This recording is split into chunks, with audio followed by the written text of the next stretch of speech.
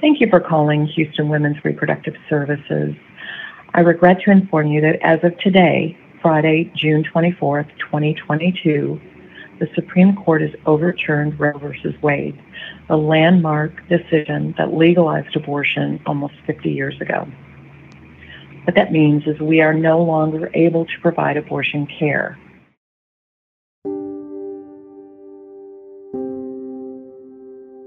At this one abortion clinic in Houston, the news came a little after 9 a.m. Central Time. Some patients were standing outside waiting for their appointments. There were other people already in the waiting room. Our reporter, Caroline Kitchener, was inside the clinic too. She went there knowing that this moment might come today. I, of course, was obsessively checking my phone, and I saw it like a minute before anybody did in the clinic. So I knew they were about to find out, and I didn't want to be the one to tell them. Caroline has been covering abortion all year. She spent a lot of time in Texas because there was already a ban on abortions there after 6 weeks. Caroline watched in real time today as the staff saw the news on a computer, gathered around the screen, and started to cry. And she turned on her recorder.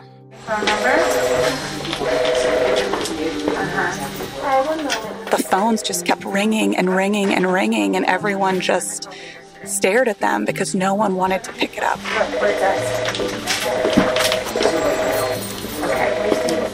I think that they didn't have a plan because they didn't want to have a plan. Can we do abortions today? We've overturned it. We're done. Right now, we're done. And Kathy, who's in charge of the clinic, and another staff member, they just took people back into the ultrasound rooms and, one by one told them. I would rather pull them into a private room where we can give them the referrals and stuff to have that discussion. I think it's more, I'm more comfortable with that for the patient's sake. Just bring them in. Bring them in. Some people were calm. Some people were like, okay, tell me where I can go. And others just, I saw so many women just crying as they left the clinic, just in tears. So I had my appointment today at 10:30, and I was driving in, and the aunt called me and told me about the Supreme Court over switching to Roe versus Wade, and it just stopped in tears. I talked with a woman named Victoria who, she was just so distraught. To me, I'm on my way to an appointment. I came here yesterday, filled all my paperwork out, had my ultrasound. I'm 5 weeks, there's no heartbeat. And then right away, my rights were just taken.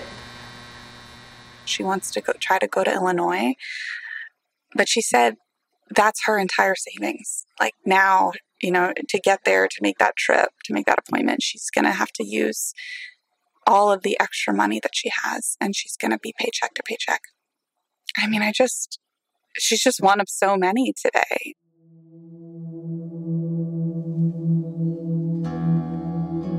From the newsroom of The Washington Post, this is Post Reports. I'm Martine Powers. It's Friday, June 24th. The Supreme Court has ruled to overturn Roe v. Wade. There is no longer a constitutionally protected right to an abortion in America. This decision has sent shockwaves through the country. In at least a dozen red states, trigger laws will ban virtually all abortions from taking place. More restrictions are expected to come quickly, and abortion could soon be illegal in nearly half the states in the country. Outside the Supreme Court today, hundreds of people gathered. For activists who have fought for years to end abortion in the U.S., this was a moment of celebration.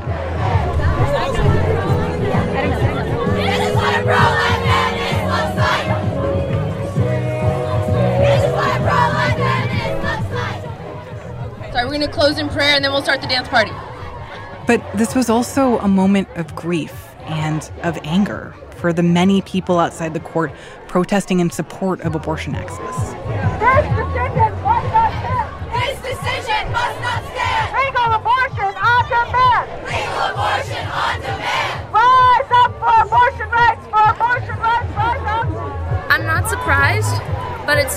it still hits really hard. I'm from Texas, and in Texas they plan to criminalize abortion, which means up to life sentences for abortion providers.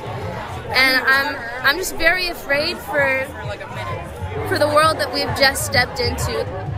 Our producers Robin Amer and Natalie Bettendorf were outside the court. They spoke to 3 young women from South Carolina. Can you just I just saw you guys run up to each other and hug. Yes. I am so first. They're best friends who work at a pregnancy resource center. We've helped women choose life. We've helped women who are post-abortive. So this is a big moment for us as friends and as people who have worked in this moment. Yeah, we've all 3 together in the fight together. I'm so thankful for these 2 girls by my side. And there's no one else that I'd rather be with in front of the Supreme Court right now. Yeah, it's just been amazing. Yeah. There was another young woman named Nina from the group Students for Life. We've been working hard to make sure that both the woman and the child can be protected, and this is just one step closer that we get to that. Robin asked Nina what it meant to be a Black woman in the pro-life movement. Well, as a Black woman, I feel great that I get to make sure that Black people, Black women, have support just like anybody else. That's why I'm here. Other people, like a retired school teacher named Hannah, said that they were feeling scared for the future. I'm 66, nearly 67, and I can tell you that the women I know of my age are livid, furious, and I'm near tears. Don't know what to say. It's hard. So I've noticed that there are many young women out here today, in their early 20s or late teens, who are part of the anti-abortion, quote-unquote, pro-life movement, and they're celebrating. What do you make of women from that generation who obviously were not around, when Roe was first enacted, who have been fighting to end it? I worry for them. I don't know if they understand what choice means. I don't honestly understand that mindset. I realize they are in the minority, and I just hope they will be okay, and that they understand when this gets corrected, that they will be safer. I believe it will be corrected one day. It's gotta be. Robin and Natalie also talked to a man named Josh who lives in D.C. Tears were running down his face as he talked about the conversations that he'd had with his family after Politico published the leaked draft of this decision. After the decision leaked, I started talking to my family more about how upsetting this was, how I was feeling, and had several very close members of my family, including my aunt, kind of reveal that they had abortions. And I see what her life is today, and what it would have been had she not had that autonomy. I think sort of having it come so close to home and seeing that up close really drove home how critical it is that she was able to have a full life as she designed it for herself. And the idea that there are women across the country, particularly low-income women, particularly Black and brown women, who yesterday would have had that opportunity and today has been snatched away, that hurts.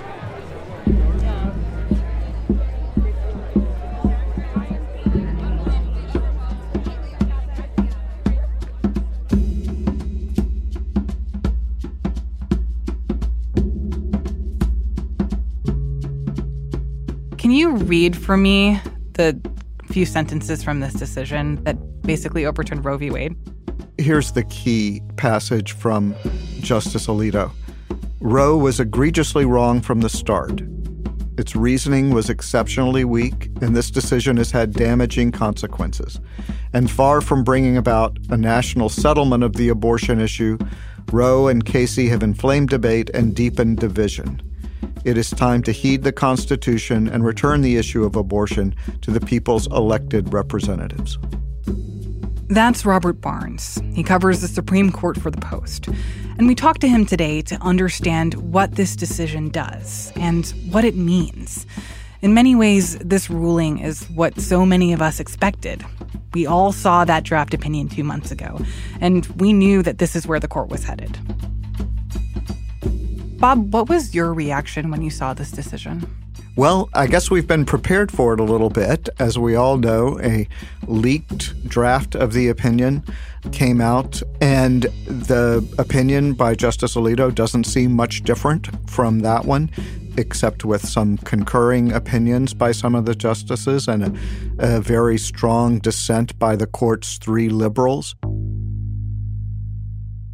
The one person in the middle of all of this was Chief Justice John Roberts. He voted with the majority to uphold this one anti-abortion law in Mississippi, but he did not go along with overturning Roe v. Wade and another significant abortion case, Planned Parenthood v. Casey.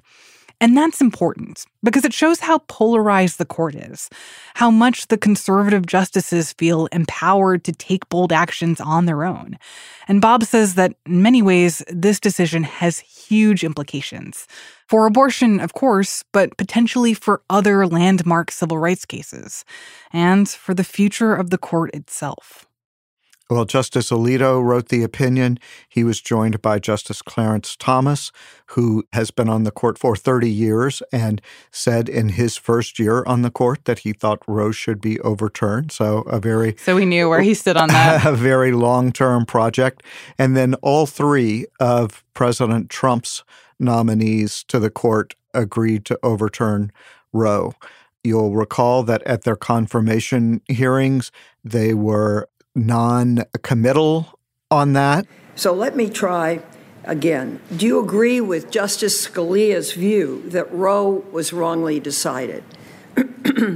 Senator, I completely understand why you are asking the question, but again, I can't pre-commit or say, yes, I'm going in with some agenda, because I'm not. I don't have any agenda. I have no agenda to try to overrule Casey. I have an agenda to stick to the rule of law and decide cases as they come.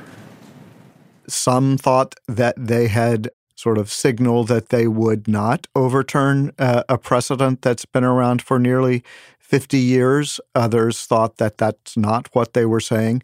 And we found out today that they were ready to do it. It's really a remarkable speed for the court to move like this, and it really shows how very conservative justices are now in the majority and ready to overturn a very long-held precedent.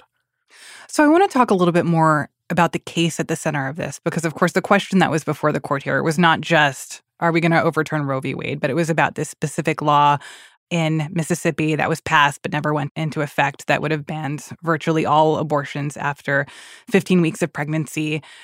Can you take me back to the oral arguments for that case and moments where it started to become clear that some of the justices were poised to make this decision?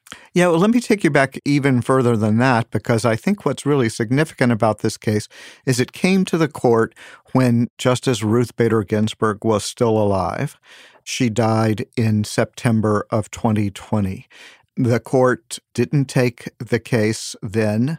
She was replaced by Justice Amy Coney Barrett, and the court still waited for a very long time before it accepted the case.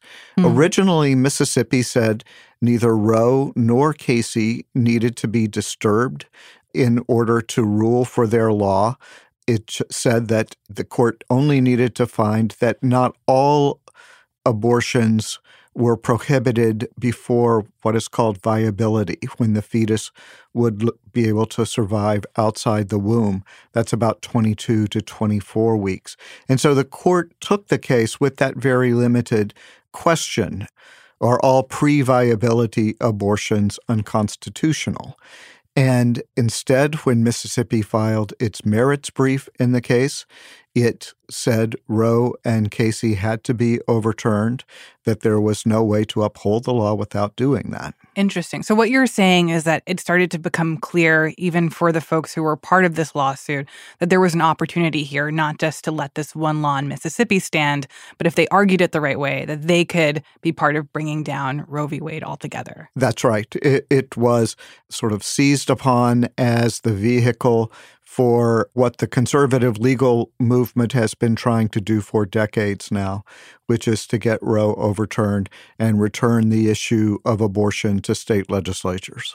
And can you talk about some of those moments from that case where you heard from justices like Justice Thomas or Justice Barrett with questions to the lawyers that made it clear that they were thinking this? Right. Well, what was striking was that the new members of the court, Justice Kavanaugh, for instance, did not seem interested in a compromise. His view, which he reiterated in a concurring opinion today, is that the Constitution is neutral on this subject. It doesn't mention abortion. In other words, that the Constitution's neither pro-life nor pro-choice on the question of abortion, but leaves the issue for the people of the states or perhaps Congress to resolve in the democratic process. Is that accurate? Right. We're saying it's left to the people, Your Honor. And he, as I say, reiterated today that we should be neutral and let elected officials do this. Justice Barrett also didn't seem interested in a compromise. In fact, only the Chief Justice seemed interested and tried to float the idea of a very narrow opinion that would simply say, yes, some abortions pre-viability can be allowed, but that didn't draw interest from either side, the liberals or the conservatives. And so he was left alone in that opinion. Yeah, I want to talk more about Chief Justice Roberts here and what he was trying to do. I mean, that he's in this interesting place where he both ruled with the majority on some part of this, but then didn't rule with them on another part of this. And that, I don't know, from an outsider, it seems like he's the one guy in the middle trying to hold everyone together and that it clearly didn't work. The Chief Justice is very worried about the court's legitimacy and the way the public views the court. He is a guy who very much would like to move the court's jurisprudence to the right, but he wants to do it incrementally in small steps. I don't think he ever really wanted to see, or at least not at this point, a headline that says the Supreme Court overrules Roe v. Wade, but that's just what he's gotten. And it shows that this is one issue where he's not in control. What else surprised you from reading this decision in terms of the reasoning that was used by the majority here? I think what was surprising is that it went so far so fast.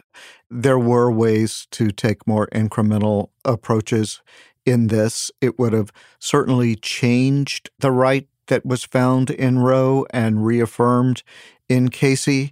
But there were ways, for instance, Casey says that, before viability, states can't do things that would put an undue burden on the right to abortion. You could have seen that this would be a case in which the court would have said it's not an undue burden to forbid abortion after 15 weeks because more than 90% of abortions occur by then. In Mississippi, where the case comes from, the only clinic in the state doesn't do abortions after 16 weeks. And so there was the possibility for a narrow ruling there. But these conservative justices who have been around for a long time, Thomas and Alito, were really ready to make the change. And these new justices from President Trump were with them and perhaps think this is a way to keep themselves from being tied up with the issue of abortion for years and years to come. I think that's a little unlikely. I think that there are going to be lots of challenges still to come that the Supreme Court has to decide, but they were ready to make the big move now.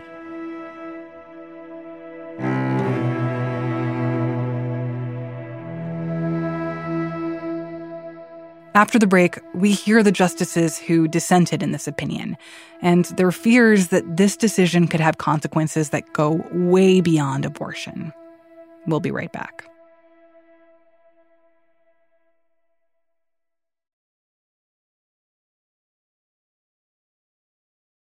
Bob, I also want to ask you a little bit about the dissent in this case. And I'm remembering back to those oral arguments in this case and hearing Justice Sonia Sotomayor talk about how she really feared that this ruling would be seen as political. Will this institution survive the stench that this creates in the public perception that the Constitution and its reading are just political acts.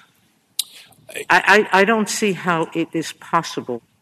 So what did she end up saying in this dissent now? I mean, what are the other justices saying about why they disagree with the majority and what the consequences of this could be? Well, the three liberal justices wrote a joint dissent, all three of them signing on to it rather than the way it's often done where one person writes and others join it. They said that it was a devastating decision for women, that it was harmful to equality. It said that women, from the moment of fertilization, don't have control over their bodies and can be forced to carry a pregnancy to term. It's very, very strong language. It also says that this calls into question other rights that were found in this way that are not specifically in the Constitution, the right to birth control, the court's decision that said homosexual conduct could not be outlawed, the decision that states must offer marriage to same-sex couples. Now, the majority says that those issues are not at play here, and they are not called into question by this decision. This decision is about abortion only.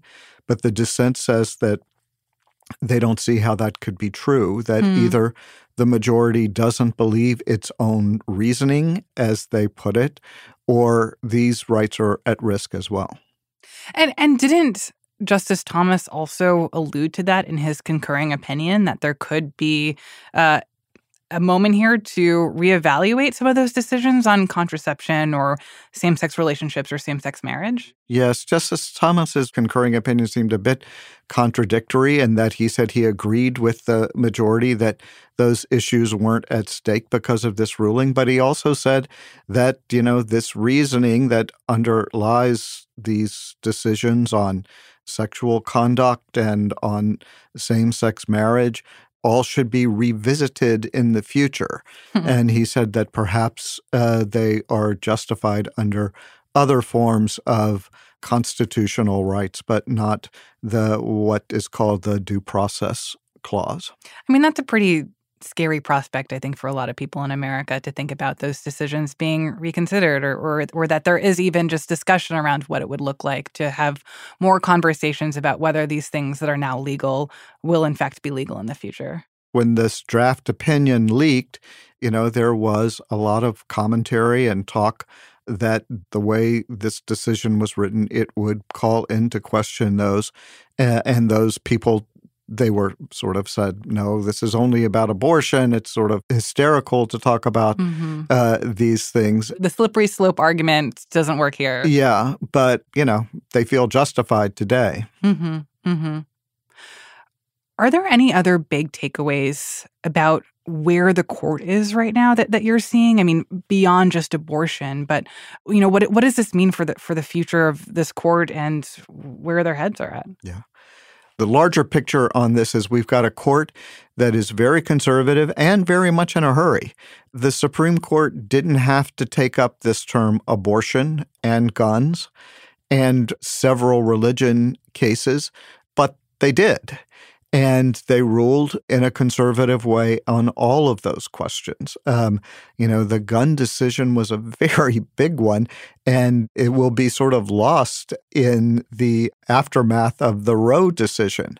But what this shows is there is a group on the court that is very conservative, very willing to move quickly, and very unconcerned in the way that the Chief Justice is about overturning precedent or living by the court's previous decisions. Tell me about what this decision could mean for the future of the anti-abortion movement, both in terms of laws that could be passing in states around the country, frankly, even as we speak, but also what it could mean nationally. Well, it's a little hard to say in that the thrust of the opinion is we are returning this back to the states. Those are the elected officials. They're the ones closest to this. They're the ones that should make these decisions. but we haven't seen what the court would do with sort of federal legislation, even if that could be passed. Seems very unlikely in this Congress.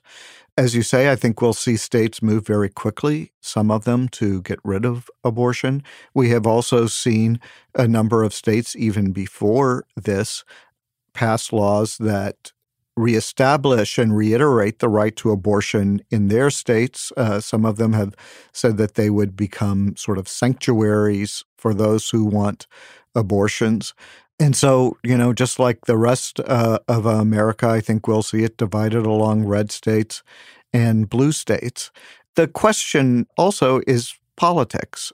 For a long time, it was said that the court and courts sort of protected anti-abortion legislators, that those legislators knew that they could pass laws that outlawed abortion, and they wouldn't really suffer because they would never go into effect. The courts wouldn't let them go into effect, and so people wouldn't feel the real impact of them.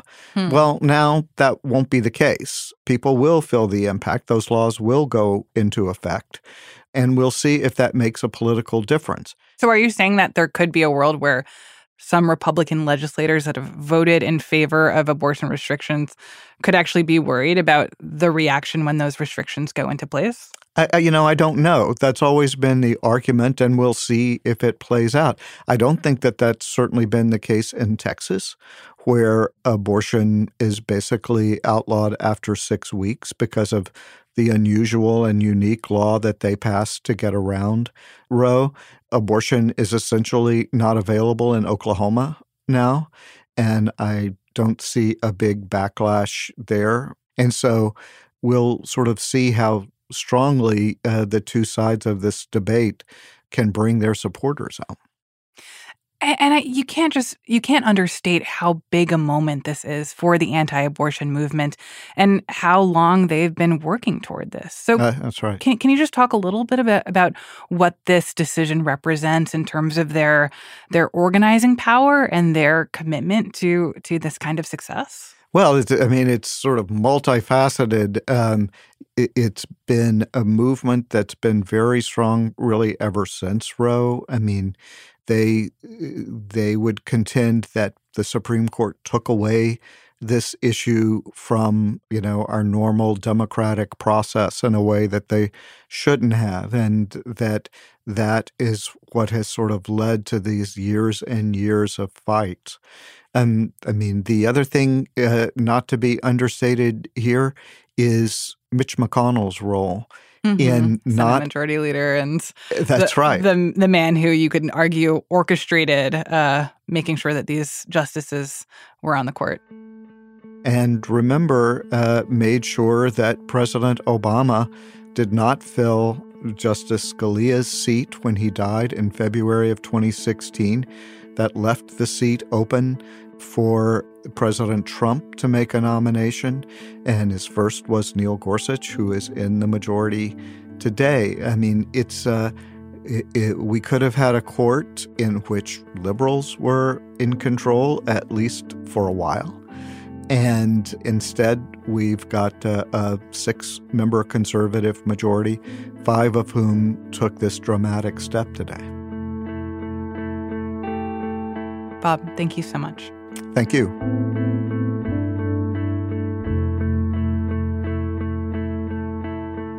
That was Bob Barnes. He covers the Supreme Court for The Post. And earlier, you heard our colleague Caroline Kitchener, who covers abortion. On Friday afternoon, President Biden spoke from the White House, calling on Congress to take things into their own hands and pass a federal law that would codify the protections of Roe v. Wade. With this decision, the conservative majority of the Supreme Court shows how extreme it is, how far removed they are from the majority of this country. They've made the United States an outlier among developed nations in the world. But this decision must not be the final word.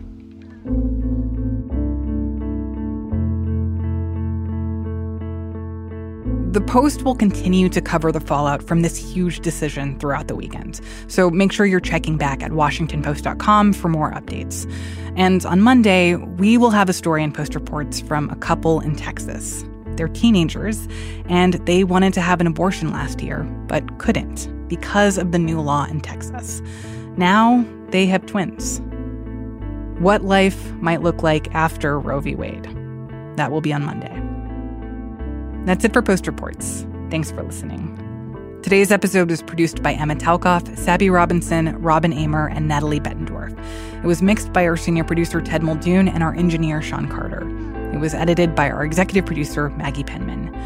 The supervising senior producer of our show is Rena Flores. Our editor is Alexis Diao. Jordan Marie Smith, Ariel Plotnick, and Rennie Spernovsky are producers.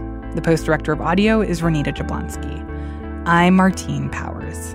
We'll be back on Monday with more stories from the Washington Post.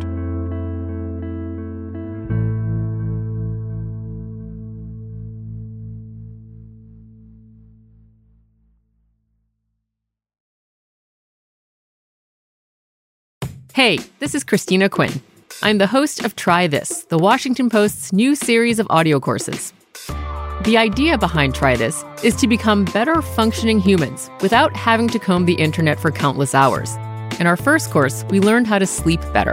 Now, we're going to learn how to make our friendships stronger. I'll offer expert tips that are doable, and I'll keep it short. So let's do this. Class is in session. Find Try This from the Washington Post wherever you listen.